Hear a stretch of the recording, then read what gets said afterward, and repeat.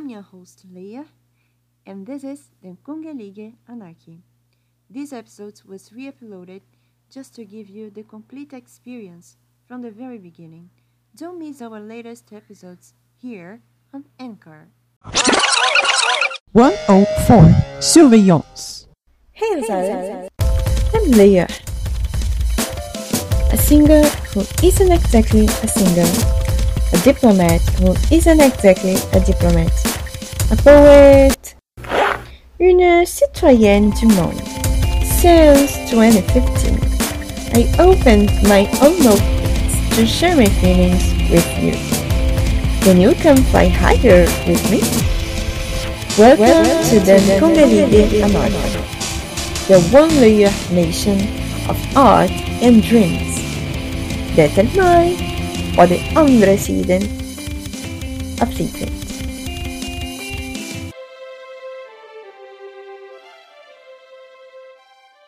I wrote this blog post many years ago, but it's still unpublished. Unfortunately, it's in French, but if you like my posts in Portuguese, you will like them in Verg's language. I took the freedom to edit some details that don't apply anymore to my current situation because it was written 2 years before giving birth to my Liber Layer site. The post is giant. J'ai beaucoup lu sur la surveillance quotidienne. C'est vraiment difficile à penser sur une manière de ne pas être suivi pendant que nous promenons à la rue ou nous voulons réfléchir. J'ai l'idée que je veux seulement montrer une petite part de ma vie en revanche de ces surexpositions à que nous sommes soumises sur Internet. J'estime que ça est une utopie de notre siècle. Comme Georges Bernanos nous enseigne, un monde gagné par la technique est perdu par la liberté. J'ai l'honneur d'appliquer votre opinion sur les avantages des surveillances. Grâce à merveilleuse technologie de sécurité, on peut prévenir n'importe quel crime instantanément. Les images de crime et la localisation de l'objet volé et les profils complets du criminel sont toujours disponibles. J'ajoute un autre le veille du 21e siècle. Les réseaux sociaux, distance, isolement et solitude dans lesquels il vit.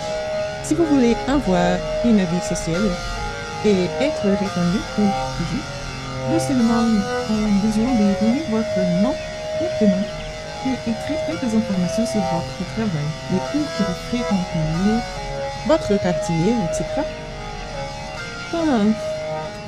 Demandez à tout le monde qui vous connaissez